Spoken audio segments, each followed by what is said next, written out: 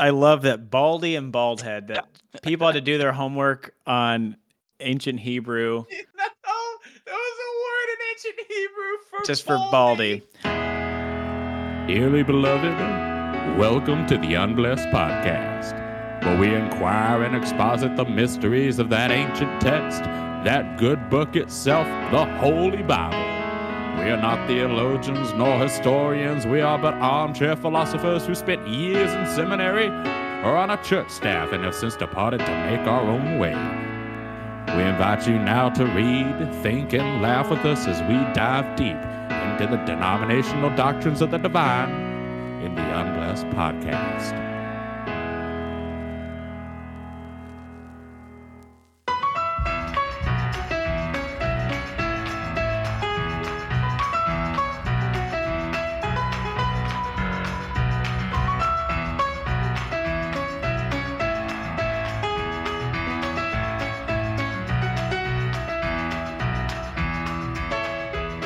Welcome to the Unblessed Podcast. My name is Evan.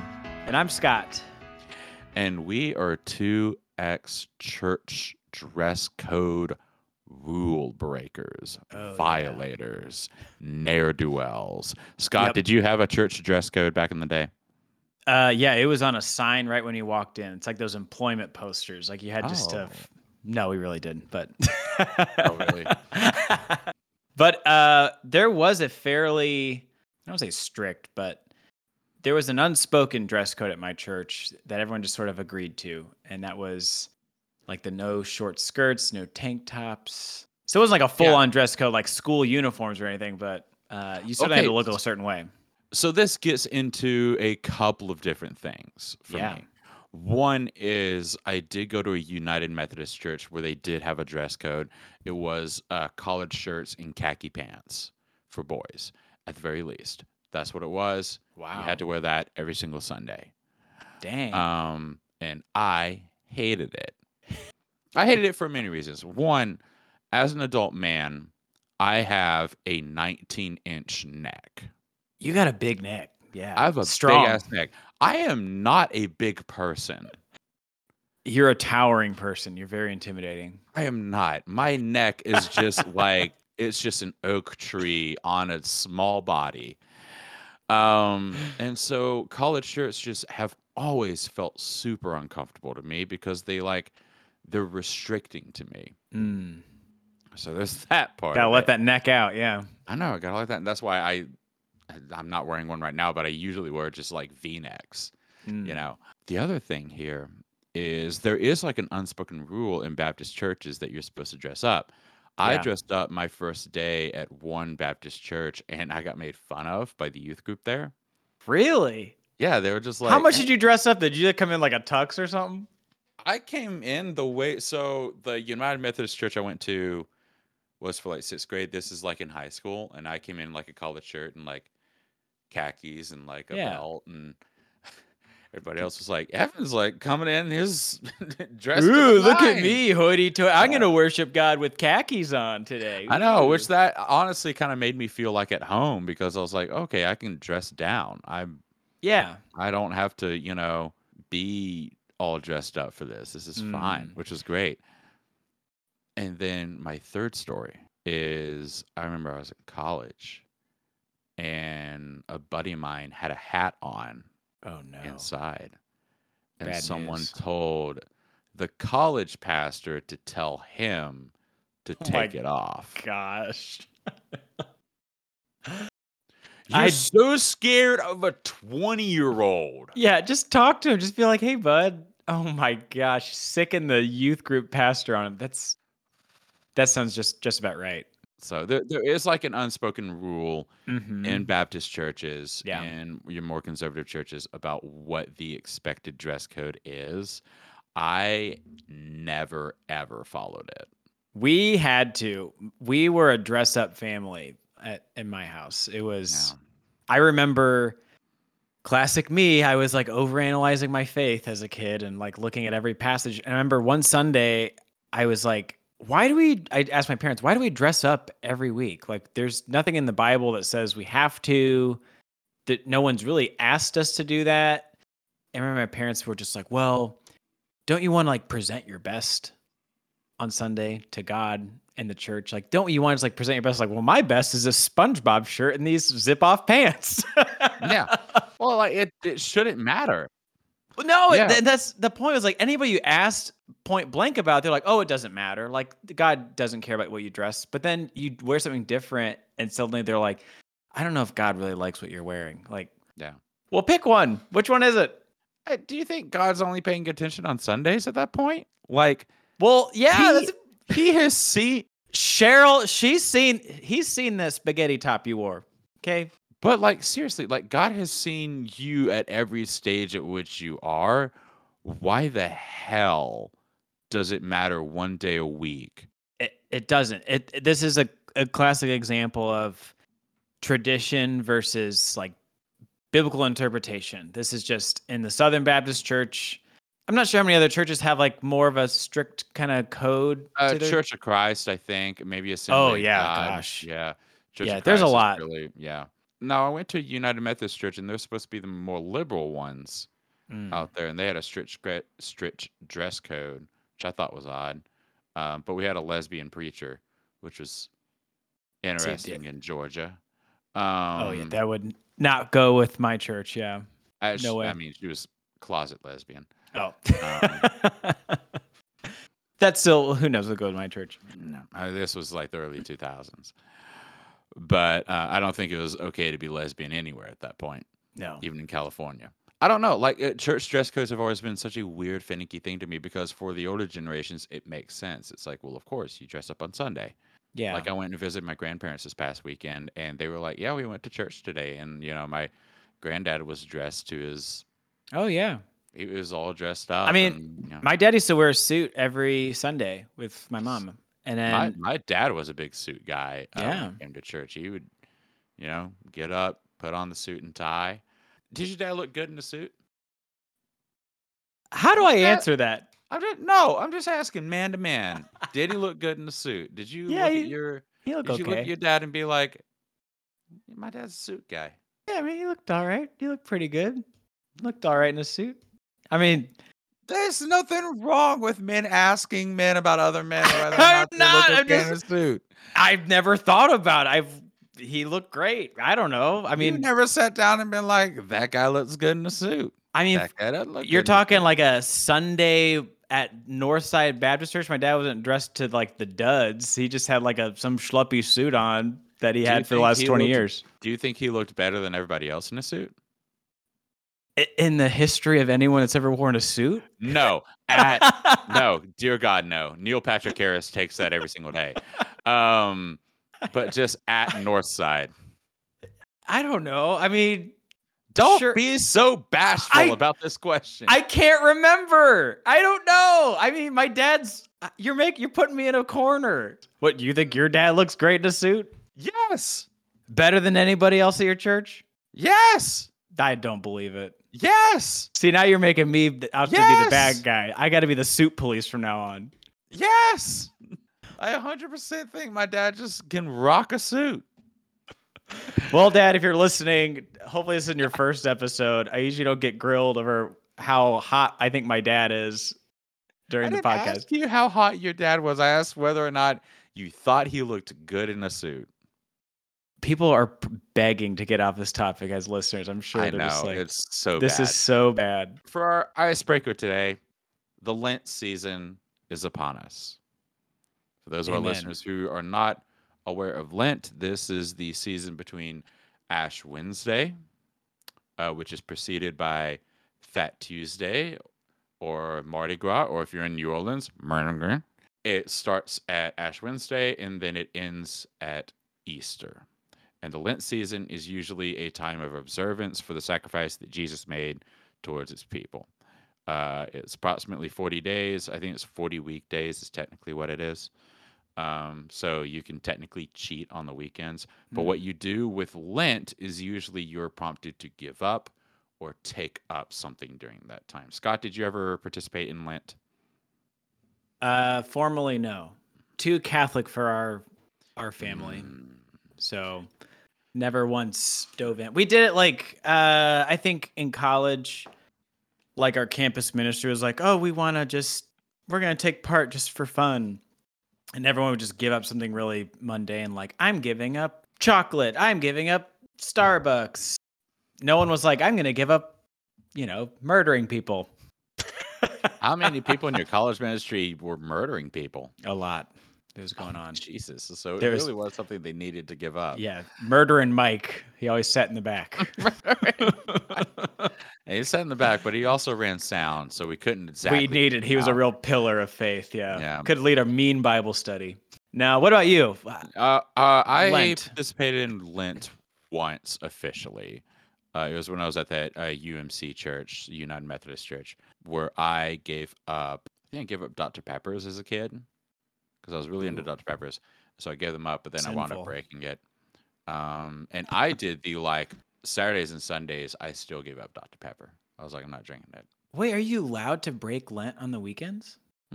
Really? I think you're allowed to break it on either Saturdays or Sundays or both. Because I think it's the 40 days in between Ash Wednesday and Easter. But there are never technically 40 days between those days. I think there's some wiggle room. A little bit of wiggle room for that sacrifice. I do know somebody who gave up smoking by way of quitting smoking during Lent. That's actually I'll take that as a W for the evangelicals and Christianity. If you can stop smoking. She was like, you know what? I wanted to stop smoking, so I gave it up for Lent, and now I haven't had a cigarette. So it works. Yep. And I think that kind of speaks to a larger thing of if you try and give something up for a small period of time, then it becomes easier to give it up for a bigger period of time. There's some psychology to Lent that I'm sure actually helps people get rid of bad habits. For sure. For Southern Baptists, it was all well, that's too Catholic or that's too whatever or whatever.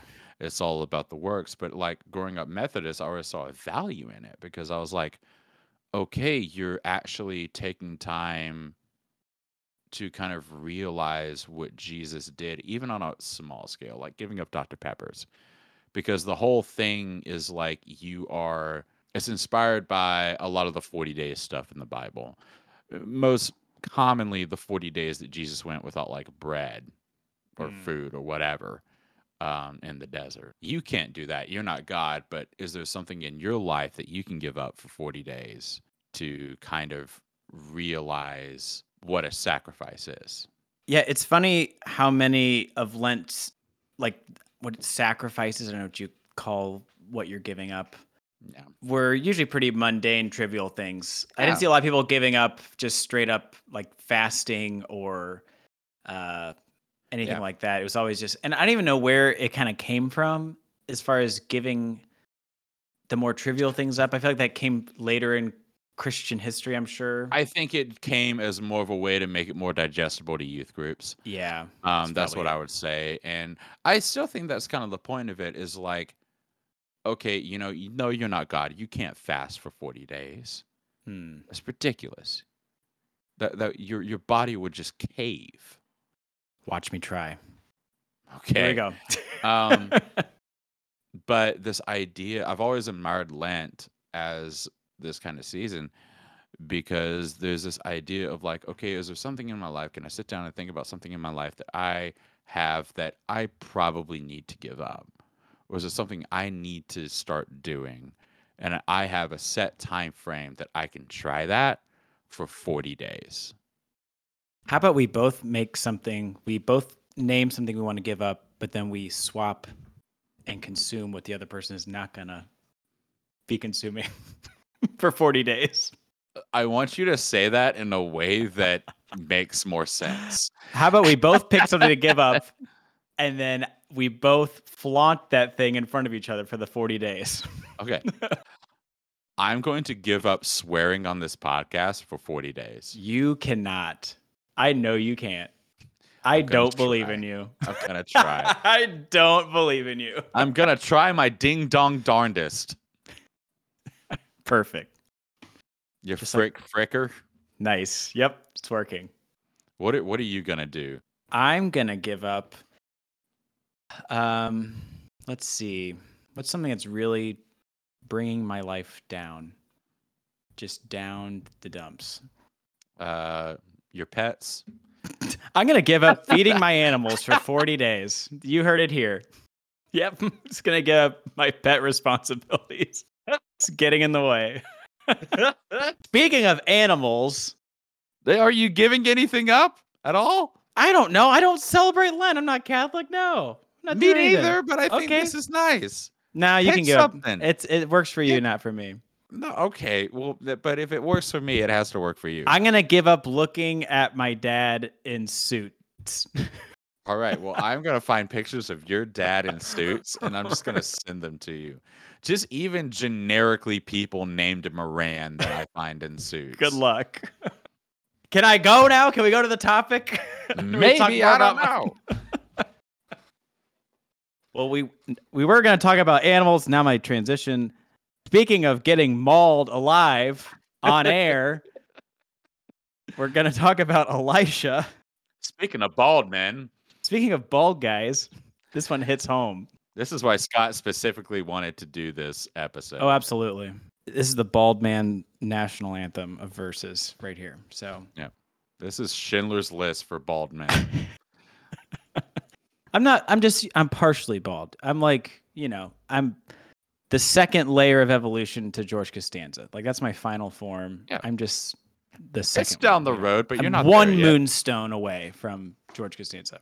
This verse is 2 Kings 2. Scott, I would like for you to read your translation, and then I'll read mine. It's only 2 verses. I have been holding off on what mine says. I know. I'm dying to hear the Holman Christian. Okay, so 2 Kings 2:23. So just for some background, this is Elisha, not Elijah. This is another prophet. He is taking over. He's superseding Elijah's spot as God's only prophet. He was in a town before this, and he was doing some, to really sum it up, he was doing some water magic. Yeah. It's like how Samuel L. Jackson gets confused for Lawrence Fishburne sometimes. That's kind of what we're saying with Elijah and Elisha. Yeah, they were always getting mixed up in their movie roles. So anyway, so Elijah is leaving this town. It says, he went up from there to Bethel. And while he was going up on the way, some small boys came out of the city and jeered at him, saying, "Go up, you bald head! Go up, you bald head!" And he turned around, and when he saw them, he cursed them in the name of the Lord. And then 2 she-bears came out of the woods and tore 42 of the boys. From there, he went on to Mount Carmel, and from there, he returned to Samaria. The end. I love that. I love that your translation goes so far as to say she-bears. I love she-bears. They could have just said bears, but I like that they had to point out that it was mama bears. Right. So these are some she-bears real we old. Found in between. They reared on some his way bears. to Bethel, and there's some she-bears out there that'll rip you from limb to limb now. You know there's some she-bears because they get up on them hind legs and they look at you with them mama bear eyes. They got 42 boys just strung around their neck like a necklace. And they're running, and they're coming around with them cubs and all, and they're looking for honey. I want to hear the Holman Christian Standard. Okay. Same passage, largely, but you'll see the part of it, but just wait.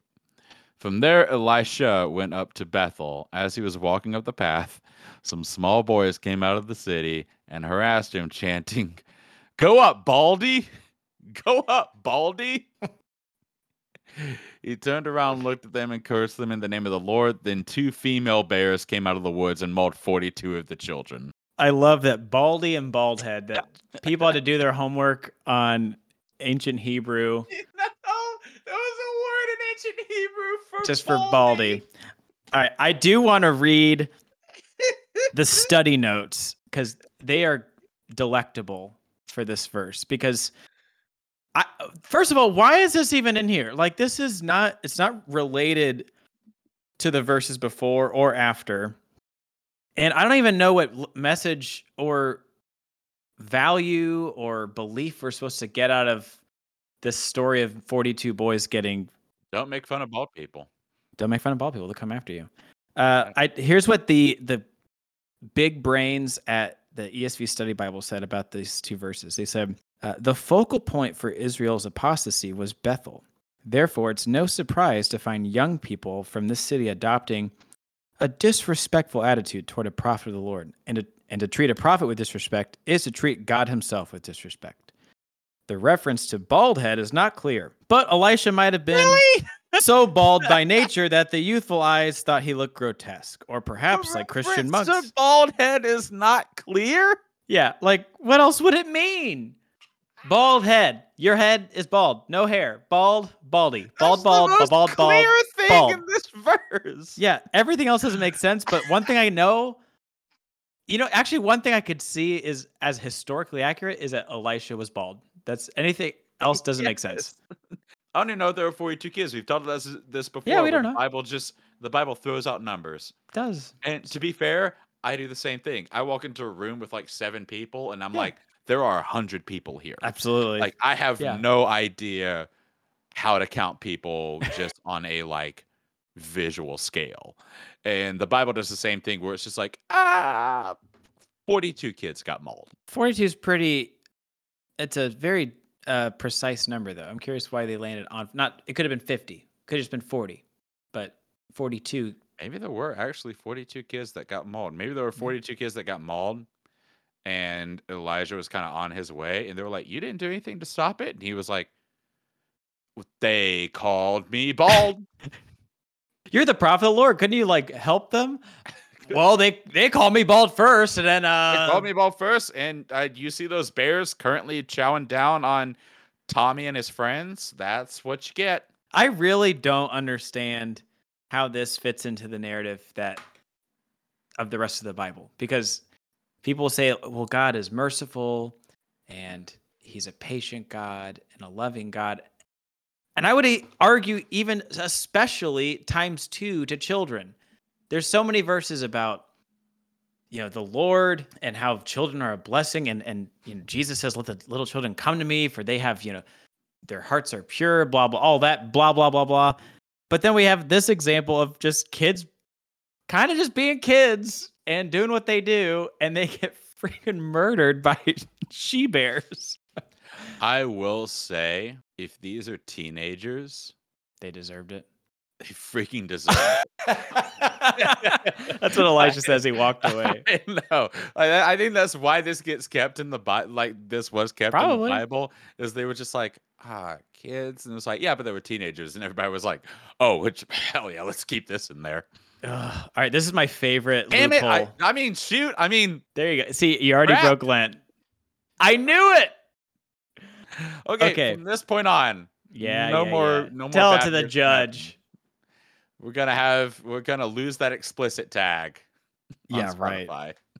All right, this is my favorite explanation of this verse. So, though this judgment may at first seem harsh, the group must have included over 50 boys. First of all, it didn't say over 50; it said 42. But the group must have included over 50 boys old enough to be out running in a pack. And so they constituted something of a physical threat to Elisha. The authors of Kings regularly show the contempt toward divinely called prophets is disastrous for God's people. So the study Bible people are saying they kind of look threatening, those 42 boys just hanging out, calling people bald by the train tracks or whatever. They would just snap. They just came around the corner snapping. This is Jet's territory. You look like a shark. Come over here, Baldies. Sing us a tune. Come over here, Baldy. Come on. What you got?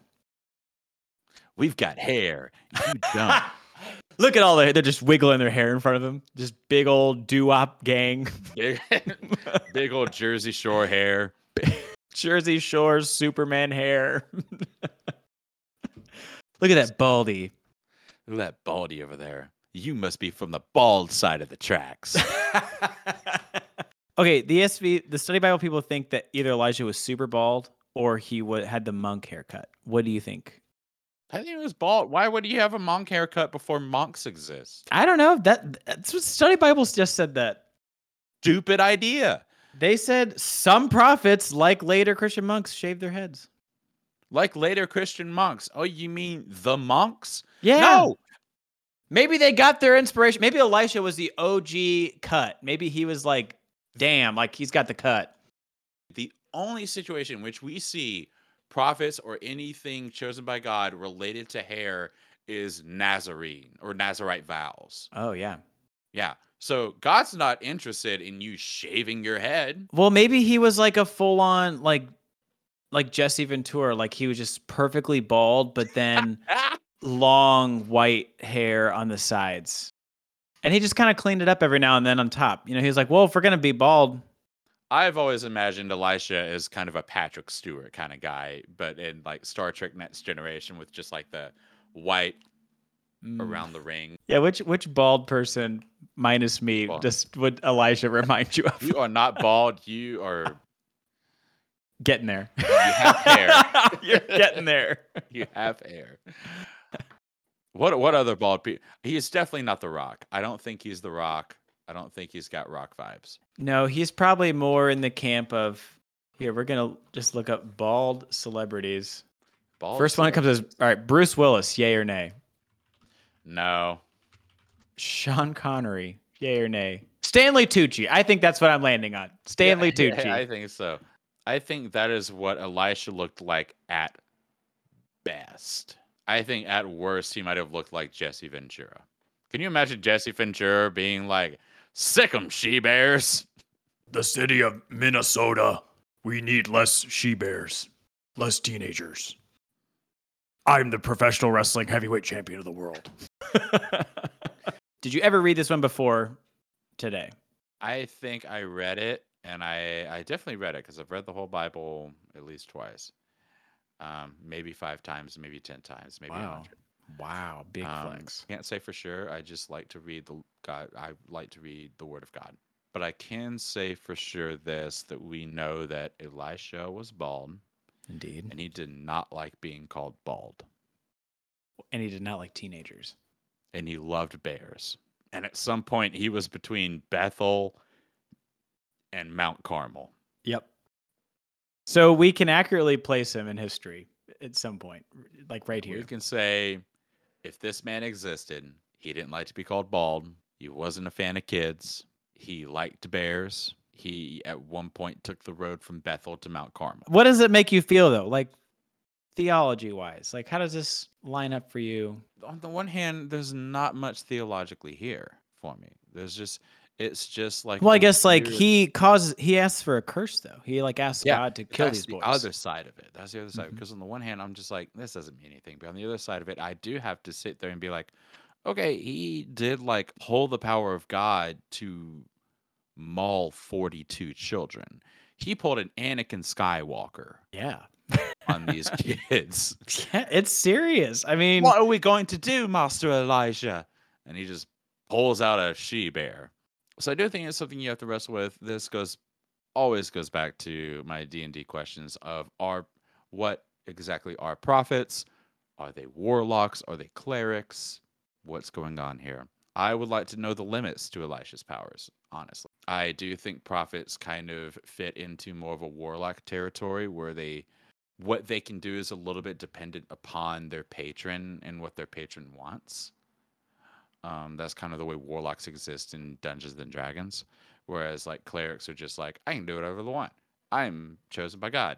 I think prophets in the Old Testament kind of reflect warlocks in D&D. That's just something free for you. Gonna put that in my pile of D&D knowledge I'll never use. Thank you. No, Scott's just going to use that for toilet paper down the line. Thank you for that. But it is interesting in the Old Testament just how random magic, for lack of a better word, is. Yeah, it kind of the power of God and like miracles just were happenstance, and at least in the Bible, it made it feel like they're just out of nowhere. Moses split apart a river, and then here Elisha is just being like, sick 'em, bears. I know. This verse, to me, I do remember it reading the Bible. I don't remember it growing up. Like, they definitely avoided this one. But it doesn't sit well with me because other curses in the Bible, there's actually another curse in the Bible where against kids, but this one is explicitly kids. like other times where wrath of God has hit a city or a nation, it's always like the whole nation. And so you can kind of argue your way around it of like, well, God was taking down this whole evil nation and he had to end their bloodlines. And I mean, very warrior God narrative, which I can kind of understand. Like it doesn't seem to fit, but I can understand that argument. This one is just like, it honestly would be, I'd be fine with the kids dying if it was like they were spitting on the Ark of the Covenant or they were actually like harassing and trying to kill Elisha. But just calling him bald, like, how is this a death sentence? Like, in no way is this something where people should die just by calling someone names. And that's what man has nothing if he doesn't have hair. That's right. He's nothing. It's just a shell of a man. So it doesn't make sense that he's just on his way out of the city and he calls down a curse. I mean, the whole thing just doesn't sit well with me. To all the listeners out there, if you are still going to church, still in Bible study, bring this one up. I'm curious what your churches, what your lay leaders and pastors have to say about this verse, because either it's just you look over it and gloss over it, or it could have some pretty large implications for how you view God, at least in the Old Testament. But for sure, I'll get off my soapbox. Oh yeah. There. I want to ask this. Do you think that if Moses and Elisha met, that Moses would be like, well, back in my day when I used God's power, I used it to free the Israelites. What did you use it for? Oh, some teenagers called you bald, you snowflake. Only use this in very important emergencies, Elisha, not just whenever you want. Millennials these days. This is like a Bruce Almighty situation where he just doesn't realize the power he has. And he probably was just walking and he's like mumbled to himself, like, oh, go get eaten by a bear. I wish some bears would kill those kids. And then like, you know, we all casually just say that, you know, you're in the line at a grocery store. Oh, I wish some bears would just kill this guy in front of me. He's taking so long. Well, that's all I got for that verse. 2 verses, but I could talk about that all day. What's on your plug list? What are you consuming nowadays, Evan? I don't really have anything that I've been consuming. I just kind of wanted to give an update about myself. So I've been having some shoulder problems recently, and I went to an orthopedic doctor. So shout out to going to the doctor. Everybody should do that sometime in their life. Yeah, preferably once a year. Yeah.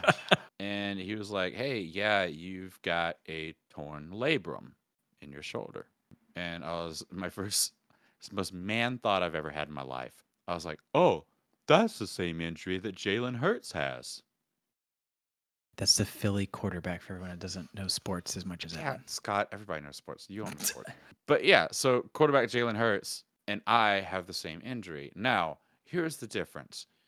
Jalen Hurts suffered that injury when a 300-pound man hit him. Did you get hit by a 300-pound man? I fell off a couch. Tip-top shape over there. Yep. So we're basically the same. It was the most man thought ever of like, oh, this really athletic guy and I have the same injury. I was playing Super Smash Brothers and I fell off the couch. And I tore my labrum. Welcome to being old. I know. I sent a text to somebody. I was like, is being 30 just going to the doctor every week for something different? Pretty much. Yeah. Things just started hurting. It just feels like you're playing tackle football like every day when you wake up. Like, why does this thing hurt? I feel like I have been playing tackle football. Yeah. And I did. Yeah. I sit down for my job all the time. I don't. We're not working construction. Like, this is just. Yeah. The most heavy lifting I do is whatever's out of the refrigerator. Yeah. My gosh. Scott, do you have anything to plug? That was my plug. It's just my body sucks. Just an update. That's Evan's update. Well, I've mentioned it before, but this is a different part of the media. Oh, is it the whale again? Because you plugged the whale like 6 times. times. Let me look at the list of, let's see. Oh, wait, Evan plugged The Bachelor 3 times. Whoops, no one said anything about that, though. No, but I'd have technically plugged this before, but I plugged his podcast, Misquoting Jesus, but he also has a book, and I've been reading the book this past week, and it's very good. So, what's the book called? It's similar to his podcast, but it's called Misquoting Jesus. But this is all about the history and formation of the Bible as we know it. It's answering the question, like, how do we know that we have the original words from Jesus, and specifically the New Testament? It kind of talks about the whole Bible, like Old and New Testament, but he's a New Testament scholar, so it focuses mostly on just the Gospels and the epistles. But you just kind of peel back the layers and you realize, I mean, the manuscripts are made from copies of copies of copies. And a lot of people just kind of assume that the scribes back in that day were like just well-oiled machines. Like they knew how to, copy and write things down all the time and in perfect accuracy. But if you think about a world where there's no spell check, no word processors, everything's just handwritten. And I didn't realize that most scribes were illiterate themselves in that day and age. So they would just look at the letters and shapes and just write them down. It's like, can you imagine? It's like if you and me, I didn't really take Greek. You took Greek for a little bit, right? Nope. Maybe you did. Oh, perfect. So just like, imagine if both of us, if you just had a Greek textbook and say, hey, make a copy of this by tomorrow, you're bound to make a mistake. Cause like, how do you write down all those shapes, with that perfect accuracy? So there's just stuff like that where he kind of illuminates and talks through. So I highly recommend it. Yeah, that's all I got for my plugs this week. So everyone lift up Evan in prayer in his shoulder. Let's see if he's healed next week. Please do. So thank you everyone so much for listening. Here soon we're going to be streaming a video game called Adventures of the Old Testament. We're very much looking forward to it. So be on the lookout for that as an announcement on our Instagram and our Twitter. And our TikTok as well. Speaking of those, you can follow us at all of those at UnblessedPod, and you can also send us any questions you have or any thoughts you have at unblessedpodcast@gmail.com.